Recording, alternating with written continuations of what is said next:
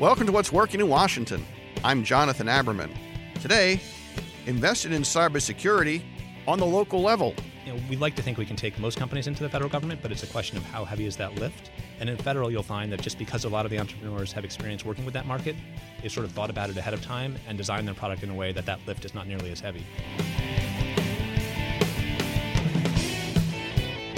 It used to be that venture capital and corporate development were distinct things. Venture capitalists funded companies, and corporate development officers and the companies behind them purchased mature companies and provided the exits that made VCs their money. But that relationship has blurred. More and more businesses are becoming direct investors in startups themselves as a way to find new technologies for their customers and obtain new talent. Seth Spergel is Vice President of Emerging Technology at Merlin International and is leading up their new initiative, Merlin Ventures. Wanted to get him in the studio because it's an example of how a number of companies now are using corporate venture as a way to find new technology. Seth, thanks for joining us. Thank you. Well, tell our listeners, what is Merlin Ventures? Sure. So it's probably easier if you explain it in the context of the broader Merlin company. So Merlin is a company where we've got partnerships with a lot of the leading software or leading cybersecurity companies to help bring them into the federal market. So these are larger companies, some of which are public, some of which have been around for years.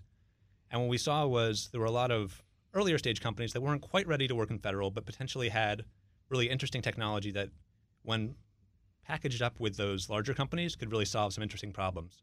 So we set up a venture arm to go find those companies, invest in them as a VC, pull them into our portfolio, and be able to bring them to market together. How does a corporate venture investor look at things? Is it based on return like it would be a private fund, or are there different views? I think it depends on the firm, and it also there's what it says on paper and what they actually do. I think when you talk to a lot of corporate venture funds, in theory, they are purely strategic, right? They are looking for companies that have some innovative technology that's going to change the way they do business, companies that they want to keep tabs on, companies they want to have a foot in the door with. When you actually sit down and talk to some of the people doing the investment for those companies, though, yes, that is their general charge, but they're really trying to also find companies that are going to have outsized returns, and then they sort of back into how does it fit with our company. For us, it's more, it's sort of a balance, right? Obviously, we are doing this for financial reasons, but we're really trying to find companies that match very well to our portfolio, because from our perspective, if we can't sell the product, even if that company does very well at their exit, it's something of a failed investment for us, right? We're really looking to companies that we can add a lot of value to on the sales side. From the standpoint of a traditional venture capital model, it's putting money to work with the expectation of making more, but arguably maybe you're making better investments or they're additive to the business strategy because you have the ability to do due diligence within an industry, have domain expertise, right, and also have a ready selling channel. Right. From our perspective, we can sort of put our thumb on the scale, right? We can find companies that we think are going to do well, but then if we can actually execute on the sales side, for a startup, if you can add a few million in revenue to them, that could be a significant return for that startup on the investment side when they do eventually have an exit. I noticed in your background you were at In-Q-Tel previously, and that's In-Q-Tel's model as well. So this is pretty familiar to you. Yeah, no, that was kind of why I liked this opportunity. It was a chance to do what I had done at In-Q-Tel, which I really enjoyed and was probably one of the best jobs in Washington, D.C., but kind of put my own spin on it, make some changes where I thought we could make some improvements to it. And so that's why I jumped at this. So what type of investments are you invested in through Merlin Ventures? So Merlin as a company is really focused on the cybersecurity space. About the furthest we get from that is identity and access management with things like Okta and CyberArk as part of our broader sales portfolio.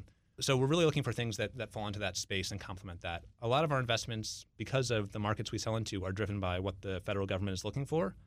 And so the CDM program, which really defines a lot of the cybersecurity strategy for the federal civilian market, drives a lot of those types of investments. So for instance, an upcoming phase of that is around data security. So those are the types of things we're looking at right now.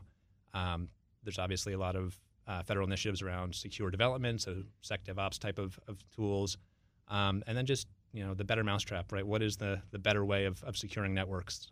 Those are always of interest to us. What's your model from the standpoint? Are you investing earlier stage? Are you investing on your own, $500,000 with other people? What does an investment from Merlin Ventures look like? Yeah, so we're pretty flexible. Our real requirement is that it's a product that we feel like we can actually bring to market. So we typically look for companies in a Series A, Series B, where they are mature enough that they have a product that's ready to be used in enterprises, but not so mature that our investment is meaningless to them. Our investment sizes have ranged anywhere from 1 to 10 million. It really depends on what makes the most sense with that company and with us and our relationship with them.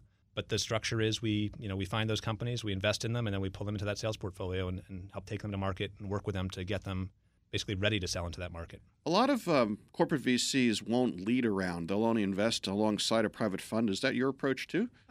Typically, yes, although we have led a few. It really depends on what makes the most sense and how strategic an investment it is for us, right? For ones where we really see it as an opportunity to build on top of and use our in-house integration capabilities to really build something bigger, those will go in on a little bit larger. Mm-hmm. But others we've absolutely followed on the round as opposed to leading. So in a way, it's almost like you're a scout team. Yep, that's exactly what we're trying to do is find where we think the market is going and find those technologies that we think can really help push it there. Many of our listeners are entrepreneurs. I'm sure more than a few are starting cybersecurity businesses. Why, from their perspective, why would they want to take your investments instead of, say, a traditional private VC firm? Right. Well, that was one of the things I thought was really interesting about this model. The challenge with being a VC right now, unless you're a top-tier VC like an Andreessen or a Sequoia, is it's hard to get above the noise. There are just a lot of venture funds that are popping up everywhere right now. Other than DC. Fair enough. But even in DC, right, you've got things like NEA. The idea behind what we're doing is we're not just giving you money and walking away. It's more the sales channel that comes with it and the exposure to these larger federal markets. And actually, for some of our earlier stage startups, we even bring them into commercial markets as well. Mm-hmm. It really depends on how much of a presence they have and where they want us to invest. But it's really that piece of it. It's the money is sort of a nice to have in terms of helping you get to the next level on the engineering side, but it's the sales acceleration that we see as the real value of our model. So it really is what I would say is, if done well, it's the best of why I would take money from a corporate venture firm if I was in business, which is it gets me into a pipeline, it gets somebody who's vested in my success, and makes a lot of sense.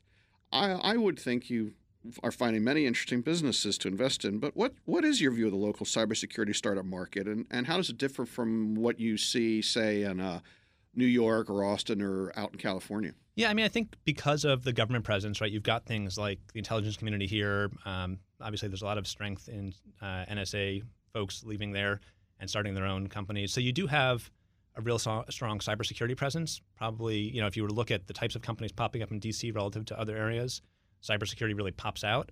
You also have companies that understand the government and a lot of times have sort of thought about that market as they've designed their product.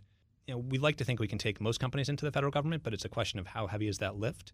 And in federal, you'll find that just because a lot of the entrepreneurs have experience working with that market, they've sort of thought about it ahead of time and designed their product in a way that lift is not nearly as heavy. So it's worked out well for us in that respect. During the Obama administration, there was a lot of focus on contract innovation, finding ways to get garage inventors into the government. And a lot of it seems to have, at least from my perspective, a lot of it's dissipated. I don't see as much of it. What's your perspective? Is this administration proving as interested in working with startups and new technologies? I don't know how specific it is in administration to administration, but I think actually if you look right now, there is still a lot of activity popping up from the federal government. There's a lot more activity around things like CBERS to help small businesses get into the government.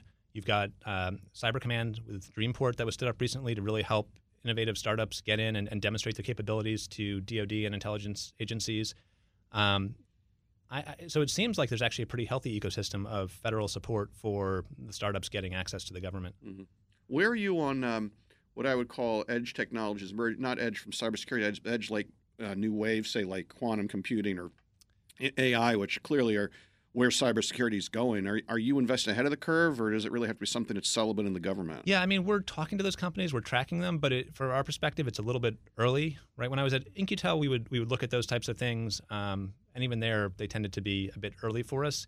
Here, we're very focused on what can we sell today. So quantum cryptography is not, really there yet. Right. So we're not going in heavy on that. It's more just sort of keeping tabs on where the industry is going.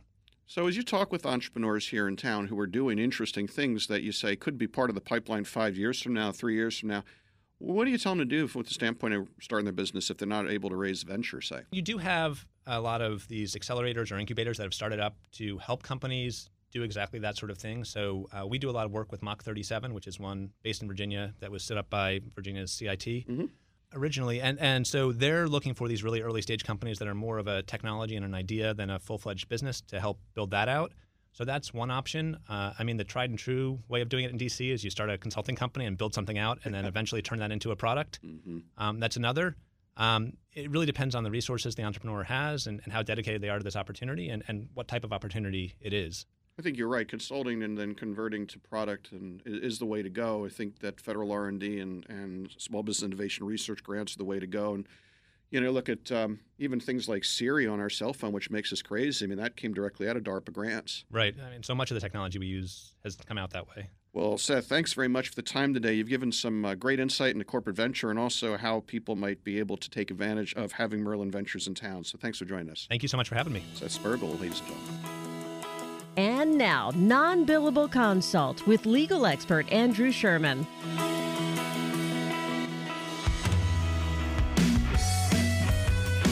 I know a lot of people here on the right coast may not pay too much attention to what's going on the left coast. But for those of you who have been following regulation in the state of California, Governor Newsom has been up to some very interesting things in a wide variety of areas that may one day affect us here in the Beltway region. Back in September of 2019, Governor Newsom passed a law called AB 5, which has been getting national and even global attention. AB 5 is relevant here because it helps determine whether a worker is an independent contractor versus an employee.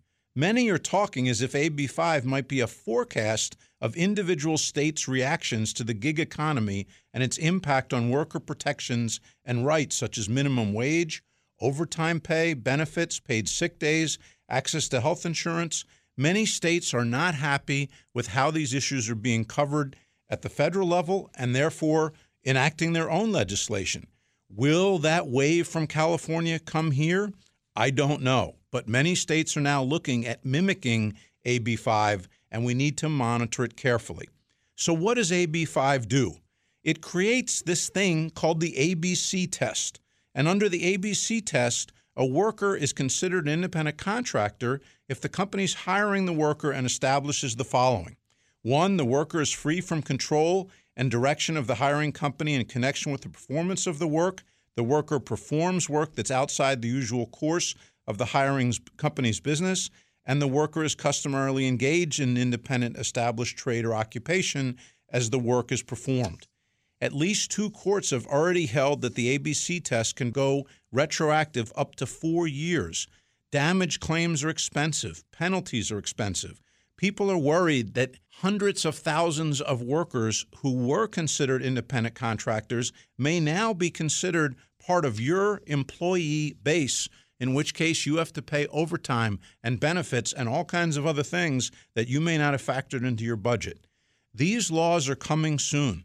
Are they too paternalistic? Do gigs even want these protections? The ironic thing about AB 5 is there were people who worked for Lyft and Uber who enjoyed their independence and joined these companies because they want to stay independent contractors and don't want to be full-time employees. Many of them are gigs by choice. We need to realize that our workforce is shifting quickly. There's big debates between old school and new school viewpoints on this. AB 5 takes effect early this year. We need to monitor it carefully whether you have business operations in California or not and see if this big wave is coming east anytime soon. That was your non-billable consult with legal expert Andrew Sherman. Our executive producer is Tracy Madigan, and our web writer is B. Aldrich. Music provided by 2 local bands, the Sunbathers and my own band, 2 Car Living Room. Thanks to Acuity. Acuity is a leading technology innovator solving big data analytics problems. Check them out today and discover the power of Acuity. If you have a story idea, don't forget to tweet us at What's Working DC. I'm Jonathan Aberman. Thanks for joining us.